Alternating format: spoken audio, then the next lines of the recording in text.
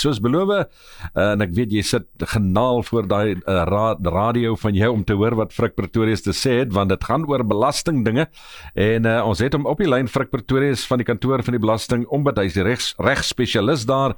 Frik, goeiemiddag en baie welkom. Goeiemiddag Christie en goeiemiddag aan al die luisteraars. Ja, jy weet, as daai tyd van die jaar ons almal moet luister wat jy te sê het, want ons gaan julle dalk nodig hê, né? Korrek so, ja. Ja, want die belastingsseisoen die begin nou in Julie. Nou, wat is die belangrike punte wat 'n belastingbetaler moet oplet na as hulle met SARS deel, Frik? Christie, wat ek sal sê, heel eerstens, ons moet onthou dat die belastingperiode wat jy kan indien is van 7 Julie tot 23 Oktober. Dit is vir gewone belastingbetalers. Ja. En dan baie belangrik vir voorlopige belastingbetalers van 7 Julie tot 24 Januarie volgende jaar. Baie belangrik is eerstens, jy moet jou belastingopgave betyds indien. Ek het die datums vir julle gegee. Tweedens, wees eerlik. Verklaar al die inkomste wat jy ontvang, want die SAID kan uit derde party data optel of jy al jou inkomste verklaar het of nie. En dan verder net om aan te pas by bogenoemde die strawwe wat SARS oplê vir onderverklaring van inkomste of 'n onakkurate opgawe is baie streng en dit kan tot 200% van die belasting wat jy moet betaal kan dit teweegbring. Afhangende van die erns van die onakkuraatheid of die onderverklaarde inkomste, so wees net bedag daarop. Ja, om nie jok vir hulle nie, dit het ek ook al agtergekom, maar ek dink baie mense het dit al agtergekom. Watter regte is belangrik van belastingbetalers, die regte van 'n belastingbetaler, watter is belangrik? Kan ek sê daar's 'n hele paar, maar die belangrikste wat die luisteraars in ag moet neem is jou reg om kwaliteit en spoedige diens van SARS te ontvang. En jy as belastingbetaler kan jou SAID-tak enige tyd nader as jy hulp nodig het met die indiening van jou belastingopgawe of as jy sukkel met die invul daarvan. En dan die tweede ding is, jy betaal nie 1 sent meer as wat jy aan SARS verskuldig is nie.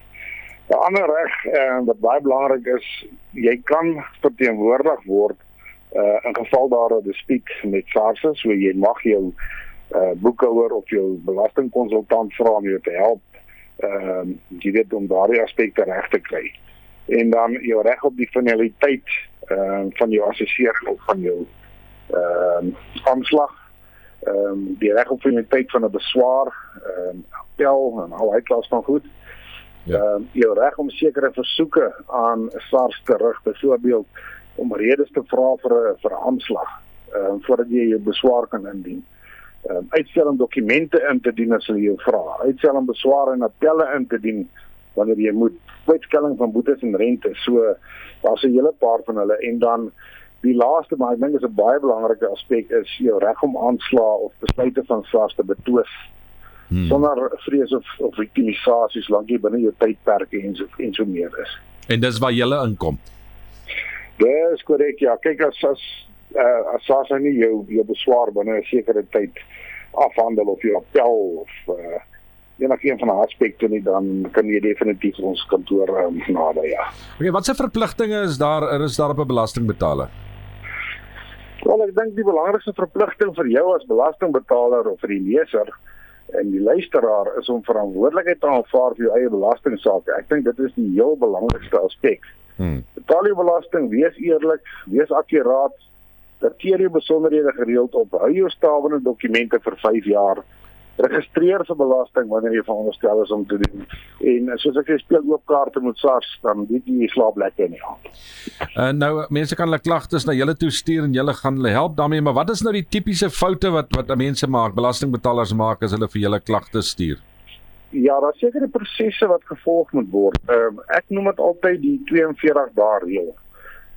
Ten opsigte van klagtes teen SARS. So, wanneer 'n belastingbetaler 'n klag indien by SARS op die gewone kanale, moet hy vir 21 dae wag vir SARS om hierdie klagte op te los. Indien SARS hierdie klagte nie oplos binne 21 dae nie, dan kan hy, ek gaan nou maar hulle noem dit die Complaints Monitoring Office of klagtebestuurskantoor, as ek dit nou moet vertaal in Afrikaans. Ja. So hulle moet ook 21 dae gegee word om hierdie klagte op te los.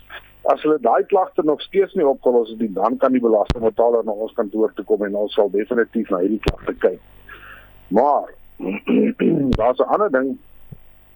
Indien 'n klagte van 'n belastingbetaler binne die bestek van 'n geïdentifiseerde sistemiese kwessie val.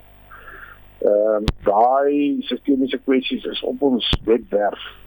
Byvoorbeeld, wanneer jou refund nie uitbetaal word, of jou terugbetaling van SARS, wanneer jou beswaar nie afgehandel word nie, wanneer jou appel nie afgehandel word nie, dan kan jy reguit na ons kantoor toe kom sonder om hierdie 42 dae reël toe te pas. So ek dink dit belastingbetalers moet gaan kyk op ons webwerf presies. Ons het nog 'n baie wat mense 'n goeie webwerf wat jou alles sê. So jy kan regtig alles op daai webwerf kry. So as daai klagte van hulle val binne in daai sistemiese kwessie, dan kan hulle direk na ons kantoor toe gaan sonder om besigheids aan te klop, ja. Jy praat nou van die webwerf waar hulle kan kyk al die inligting, miskien vir ons al die inligting gee waar mense vir julle kan skakel, kontak maak met julle meer inligting kry, hy webadres et cetera. Yes, sekerlik. Ons webwerf is www.taxombud.gov.za. Daai webwerf is nogal omvangryk, so jy kan regtig alles daarin kry. As jy beswaar of 'n klagte wil indien, jy gaan na complaints@taxombud.gov.za, dis ook op ons webwerf. As jy wil bel, en een van die mense praat daar, dan kan jy bel na 0800 662-837, dis ook 'n tolvrye nommer. En dan vir die mense wat nog fakse stuur, is 012-431-9105. Maar soos ek sê, ons webwerf is baie gedetailleerd wat dit aan betref, ja. Al die inligting is daar. Frik Pretorius, regsspesialis by die kantoor van die Belastingombud, baie dankie vir jou tyd en vir jou inligting wat ons almal maar nodig het. Ons waardeer dit baie. Groot plesier en sterkte vir al die belastingbetalers daar buite. Baie dankie Frik, goed gaan daar. Dankie, bye bye.